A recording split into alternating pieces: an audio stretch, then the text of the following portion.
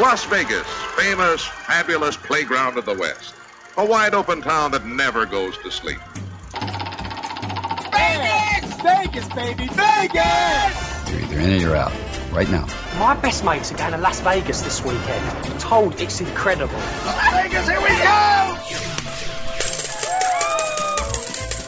Pack your bags and get ready. You're going to Vegas with someone who knows Vegas inside and out. This is Vegas Never Sleeps with Stephen Maggi, the podcast.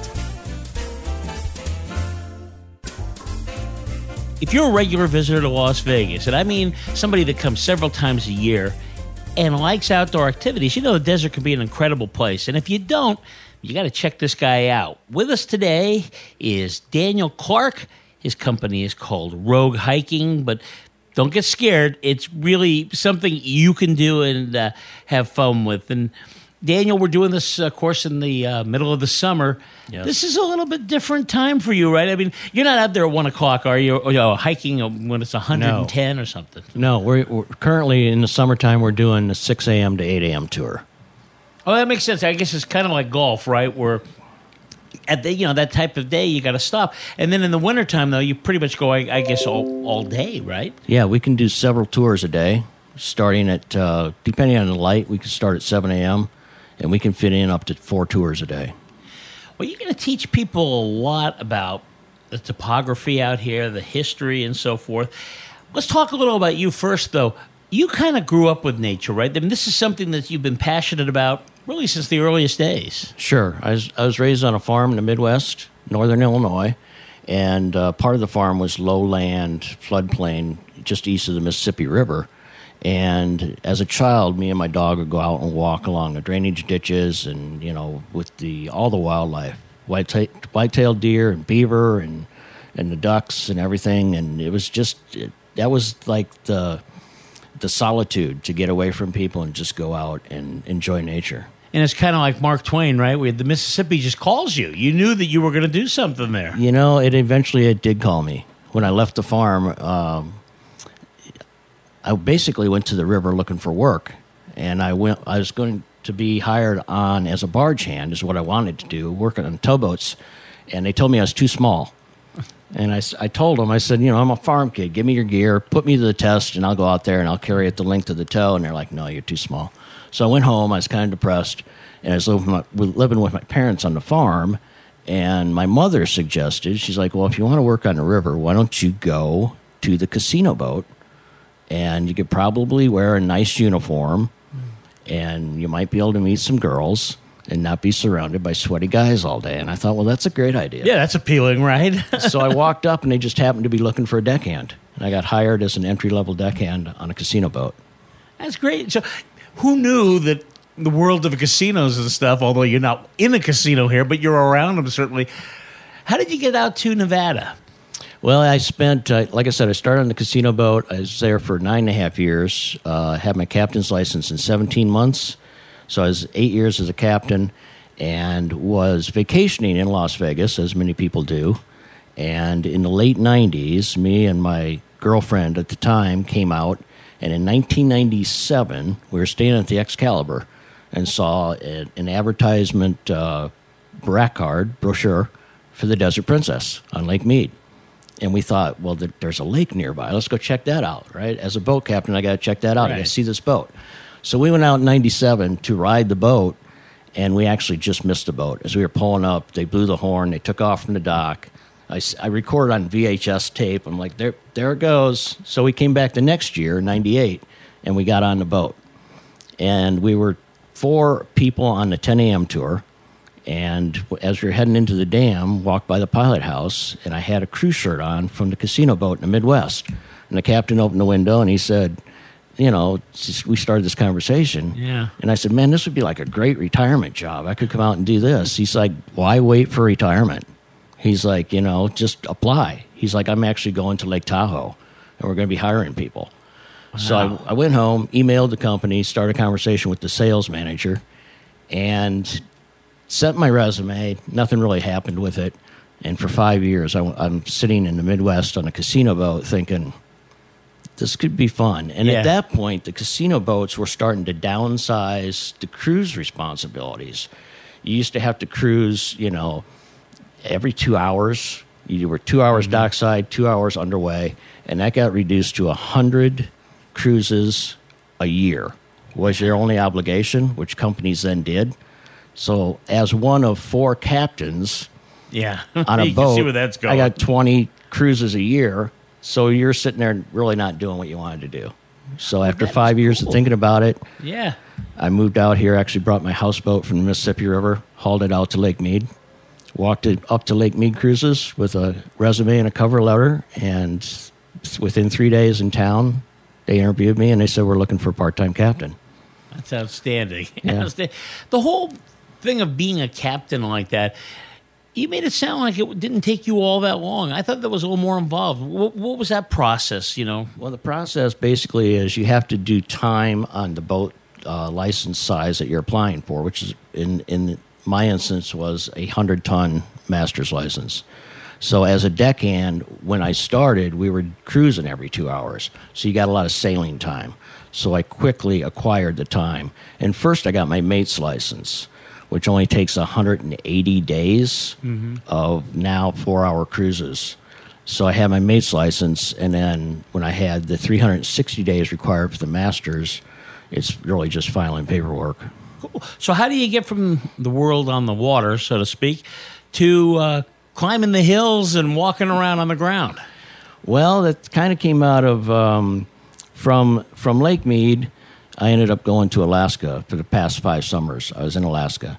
First 3 years, we were doing transports to a glacier, the Davidson Glacier, west of Haines. And then the last 2 summers, I was in Juneau doing whale watching.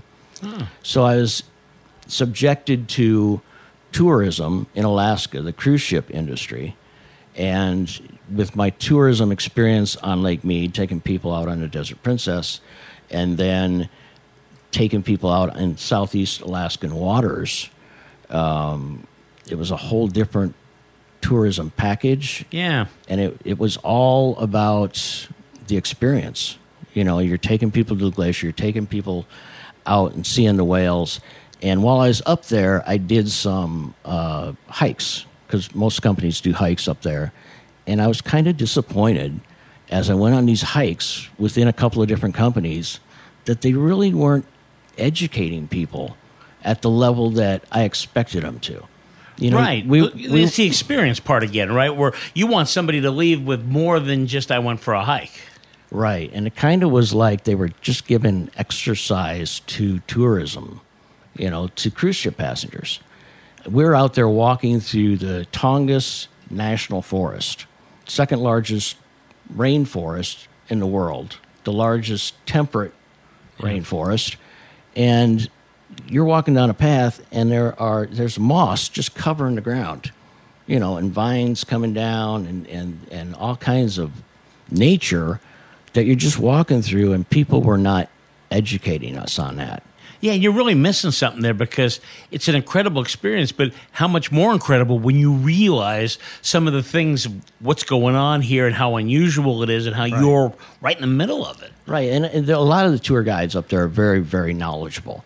But due to time restraints, they're kind of quickly going down a path because there's another group coming behind them, because it's a very busy situation. And I thought how cool it could be if a company would just slow it down, take a section of it, not even go that far, but just teach people about what they're walking through. And so the more I thought about it, I thought, why is nobody doing that in a desert? Because when I moved out here 17 years ago, I quickly realized how much life is in the desert. I've been walking the western shoreline of Lake Mead for 17 years on my own. And if you step off trail, there's all kinds of wildlife, plants that are surviving there with 4 inches of annual precipitation. There's not a lot of water. The plants are living, and that interested me. And I thought, well, through my own interest and self-teaching myself, I thought, why not share this with other people? Well, first of all, it's a great parallel to like what you were talking about in Alaska, where if you think of people on a cruise ship and so forth, and they're kind of into that whole experience, that excursion is something they didn't go for that, but wow, this is a different thing. Same thing here. People come out to Vegas to gamble and eat and drink and all that, but to come out in the daytime for people that like nature and even the people that don't, I think you're right in the sense that the desert is so different and underappreciated. The beauty out here is really unique. It really is, and there's so much out there. Like I was just saying, there's so much that if you step off the road, driving down the road, you can't see it. You know, you're not going to see the lizards and the jackrabbits and the quail and everything that's out there. But if you park the car and you step off and you start walking across what looks like barren desert, you'll be surprised what's out there. Oh, I'll bet. Well, jackrabbit. I saw a rabbit out one of those things. Those are different rabbits, folks. You're a little scared of those rabbits. They look at you in a different way than the little bunny does hopping across your residential street, right? I mean, it's just a different. It's their world. Right, and we have the black-tailed jackrabbit here, which is a very unique type of rabbit. It has a very large ears. And it's actually got its name from earlier, pioneers that first saw them said they looked like jackasses, like donkeys. Yeah. So they called them jackrabbits. That's how they got their name. So they came. Well, first of all, the company's name is Rogue Hiking, and when I first heard that, I thought to myself, okay, this sounds. My immediate thought was, okay, this guy's going to do some off the grid stuff.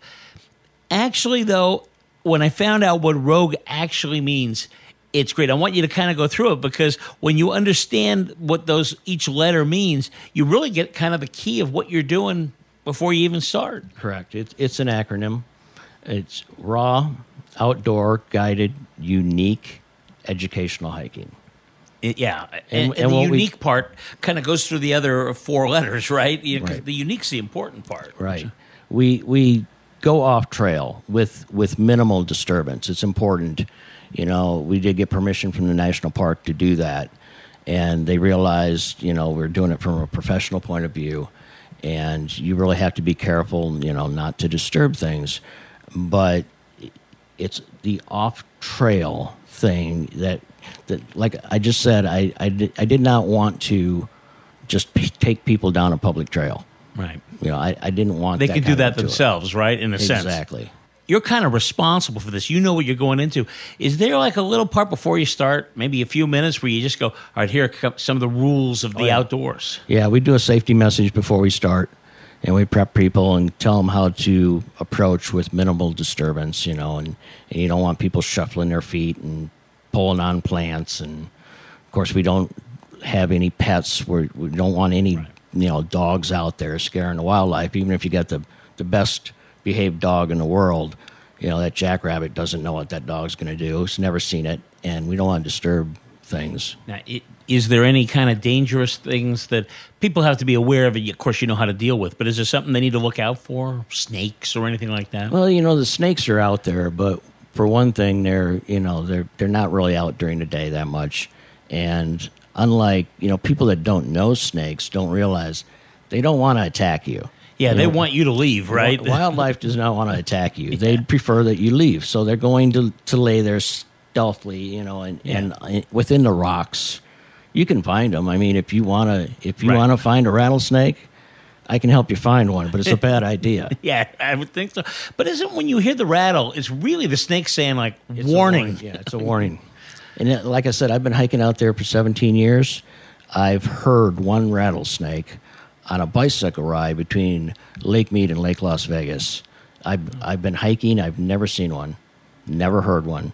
Now, how many people do you take in your groups? Up to 12. And that seems like a good number, right? Because if you get too big, then you get... And that's mandated by the Park Service. Ah, okay. You need at least one guide for every 12 people. In a moment, you'll hear more from Daniel Clark, founder of Rogue Hiking. But first, when you visit Las Vegas, you're always looking for fun things to do, and I think one thing you got to put on your list is the Neon Museum. It's fantastic. What a way to learn the history of Las Vegas, but by the signs that go back all the way to the 1930s. The lobby, in fact, is a restored shell from the old La Concha Motel. It's a lot of fun. The staff there is incredible. A really unique Las Vegas experience, so you can learn the history and have a blast. Go to neonmuseum.org. That's neonmuseum.org. You are listening to Daniel Clark, founder of Rogue Hiking, a great way to experience the Nevada desert. Education part, to me, that jumped out because I haven't been on it. I'd love to go on it sometime. And the thing I'm so interested in is the whole idea of Hoover Dam. I mean, you get into things like what the workers were doing, and it was in the Depression. There's really a lot to it that's not just nature-based. Right. It's the human story. We cover that on the tours because, people can go do the Hoover Dam tour. You can do the dam tour. You can get on the Desert Princess. You can do the water tour. But we're really the only one doing a land tour. And we, through my own investigation, I have gone out and I have found some of the original campsites. We had families living in the desert. And that's something that people, even if you do the tours, they don't cover that as extensively as we do. 1929, word came out that they were going to build Hoover Dam, and it was Great Depression. Onset of the Great Depression, right? You got to get out there. And people came from across the country to get a job. Yeah. And they arrived in Las Vegas, and back then Vegas was Fremont Street from the depot where the plaza is to 5th Street, and there wasn't much else. Right. So people were arriving there, and everybody's like, there's no office here. There's no employment office. You guys want work? Head down to the Colorado River to the dam site. So people started migrating out here, and some of them had little. They were showing up in old cars with mattresses strapped to the top. They were abandoning the plains. You had the Dust Bowl going on. Farming was dying. People were coming west. And we had families living in the dirt between Boulder City and Lake Mead. And we have photographic evidence of that. We have, it became Ragtown. Thousands of people were out there. So we know where they were. And through my own investigation, I've come across these huge fire rings that are like 12, 15 feet in diameter that are it's obvious that it was made for a large group of people. And one of them I actually found old metal cans in. Wow. That have been out there since 1929. Wow. Well, this is kind of Grapes of Wrath stuff, except much more challenging to live. I mean, poor is one thing. Poor out in the middle of 110-degree weather and so forth. Right. And there was a lot of deaths. There's one report of 3 or 4 different women dying within one day. Wow. 120 degrees in the shade. Yeah, how did they get by there? It's just not meant to be lived in like that. Right. It was tough times, and people were desperate, and, it was the American spirit. But heat prostration was the problem. And we had people getting very ill, people dying in the desert, that are laying between creosote bushes with old blankets across the top, makeshift tents, or plywood or tin shacks, which just, absorbed the heat. So it was a doctor on the East Coast that heard about this, and he realized they were going through salt depletion. So that's when salt tablets were first used at Hoover Dam, and they realized they had to replenish these people's salt in order for them to survive. They were depleted of salt, and they were dying from heat prostration. Yeah, I mean, thank God. And obviously the people doing that, I mean, the ones that were a little better off were in Boulder City and so forth. So these were the poorest of the poor, I assume, that were out there. It was the early people. The government, they had the plan for Boulder City early, but they really didn't start building the town until like 1931. So for 2 years, these people were out there trying to survive. A lot of people showed up and didn't stay long. They stayed a few days, and they took off and continued on to California. It was really only the strongest of the strong that, there's stories of 5-month-old babies being out there. There's no fresh produce. There's no fresh milk. It was canned food. And these people survived. Wow. Like you say, it was really a tribute to the American spirit, and something.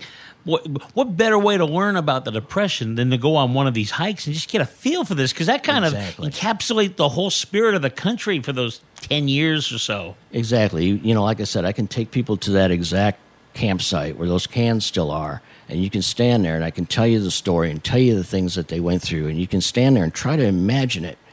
You know, Yeah. even today, with it being 105 degrees, if you went out there right now, you'd be like, "How did they do this?" Right. I mean, oh my God, for 20 minutes without air conditioning, we can't live like this. And Correct.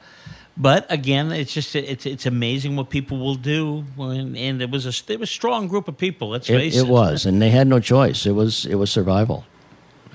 So this is fun. And do you personally enjoy meeting these people? Because I'm imagining that you're getting people from all over the country, different folks. Sure. And this probably isn't what they had in mind when they were going to go out to Las Vegas. I think this might be a little different than what they expected. It's a lot different, and like I said, nobody else is really doing it. So I'm very fortunate and thankful that the Park Service gave me the permit to do it. Yeah, You know, that's great. I presented the story and the idea to them, and I actually presented the idea to them a year before I started the company, and they were on board.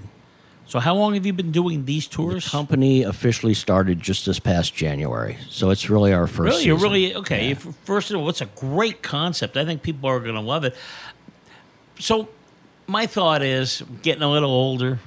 We're talking about the heat. I'm not one of those guys that could have made it the Depression in my best days. Right.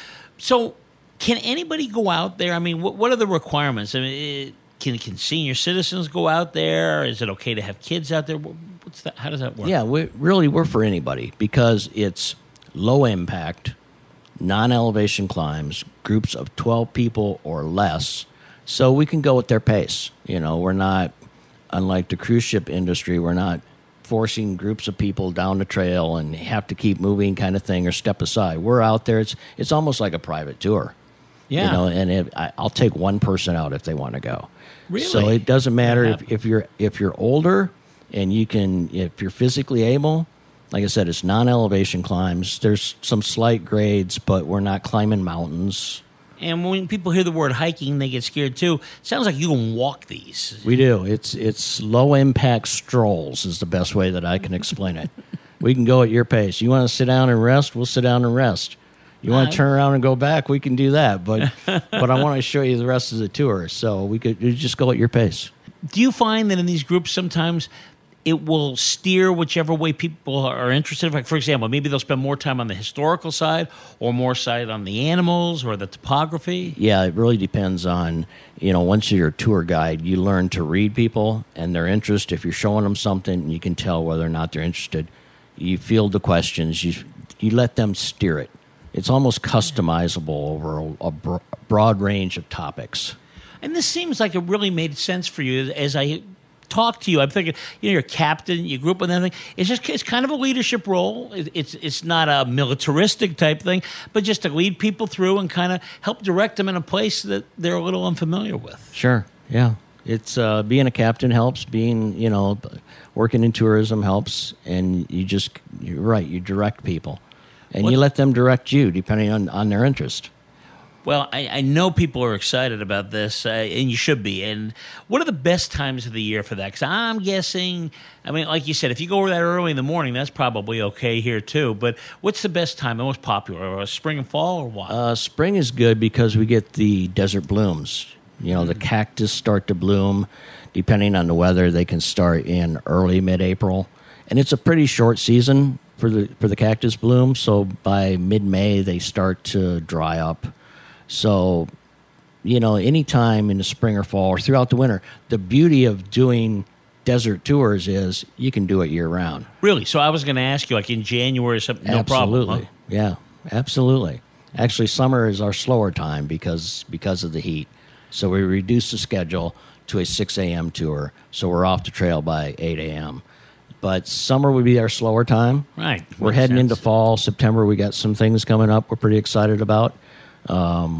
Probably going to be hiring some guides. Got some expansion coming up. Are you excited about, of course, with the Raiders coming in next year, you're going to have people coming from all these different cities and so forth. Yeah. It might be a great opportunity for them to see parts of Nevada they never thought of. Absolutely. We will take them to parts that they didn't even know were there. Also, Lake Mead. I think a lot of people have heard Lake Mead.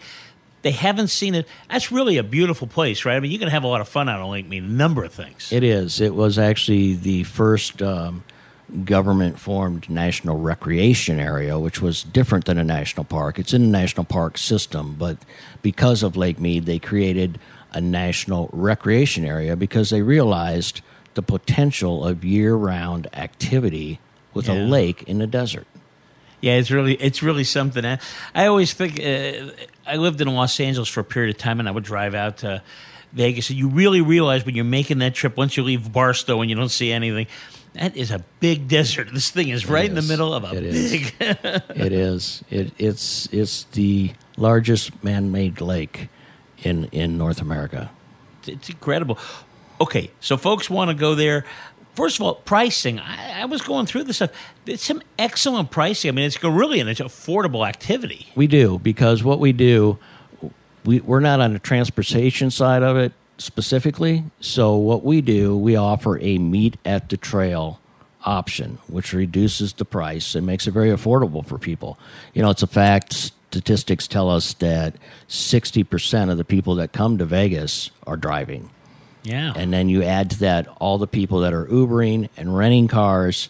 So if you can get out to us, you have that affordable option. If you can't, we actually have a contractual agreement with Presidential Limousine. If you want to go out in style, we'll pick you up. Yeah, that's fun. We'll pick you up on the strip. We'll take you out and we'll put you in the dirt, and you can ride back in style and comfort, chauffeured limousine. You know, that's great because that's really part of the Vegas experience. What better thing than, wow, we went out, we went crazy, went to this great restaurant, we danced all night, gambled. And the next day, we got in a limo and went out and saw nature. I mean, exactly. What a great thing. It's the Vegas touch. So you get both worlds. You get the luxury, and then you go out in the dirt and you go to a campsite from the 1920s. It's the full spectrum. You feel bad about those people, and then you go back to your $300 a night hotel suite. Yeah. That was tough. Well, okay, we got to do this. How do we reserve time and so forth? Because I imagine there's a lot of we don't want to miss the opportunity if it's a busy day or something. Yeah, on our website, www.roguehiking.us, you can book your tour. It's all there. The pricing's there. All the options are there. Everything is prepaid in full. And then we'll get the reservation. Once you make that reservation, you'll be contacted by me personally, by email and or phone. We'll confirm it. If you need transportation, we'll arrange it. It's great. Presidential Limousine tells me that they can have a limo anywhere in this town within an hour. That's incredible. And those are great limos, by the way, just yes, as they a are. side note. Roguehiking.us, that's the interesting part, .us. Correct. We're going to be out there, Daniel. Thank you so much. Best of luck. And, come on out. We'll give you a tour. We'll have to do something maybe in the wintertime and talk a little about the differences of the summer and winter. We look forward to it. You've been listening to Vegas Never Sleeps with Stephen Maggi, the podcast, with new shows loaded twice weekly. Got a guest idea? Email us at info@vegasneversleeps.com and catch the show live every Sunday, 11 a.m. Eastern, 8 a.m. Pacific, coast to coast on the Biz Talk Radio Network. Do you own a real business that makes real money? Not just an idea for a business, but a real revenue-generating business? Then we have what every business needs to run and grow. Cash. Call the Business Cash Advance Line, and in just 5 minutes, you could be well on your way to securing up to $1 million in funding for your business. Use the money however you want. Try new advertising, buy inventory, purchase equipment, or pay taxes and other bills. Call now to secure up to $1 million in less than a week. The process is quick and easy. Call the Business Cash Advance Line to speak with an account manager now. Representatives are standing by, so if you need to get up to $1 million in working capital to grow your business, don't wait. Call right now. 800-445-1099. 800-445-1099. Call now. 800-445-1099. That's 800-445-1099. Looking for high-speed internet where you live but are out of reach of cable and fiber options? Look no further. High-speed internet is now available in your area as your local authorized HughesNet retailer, Whole Home Connect, makes it easy to get the high-speed internet you need with blazing fast speeds, unlimited data with no hard data limits, with built-in Wi-Fi for as little as $2 a day. Act now and for a limited time, get free standard installation and free equipment with HughesNet from Whole Home Connect. You'll enjoy internet service that lets you do more of everything you want to do online, like shopping, surfing, and staying in touch. Call Whole Home Connect and see for yourself why HughesNet is America's #1 choice for satellite internet. 800-832-1508. 800-832-1508. 800-832-1508. That's 800-832-1508.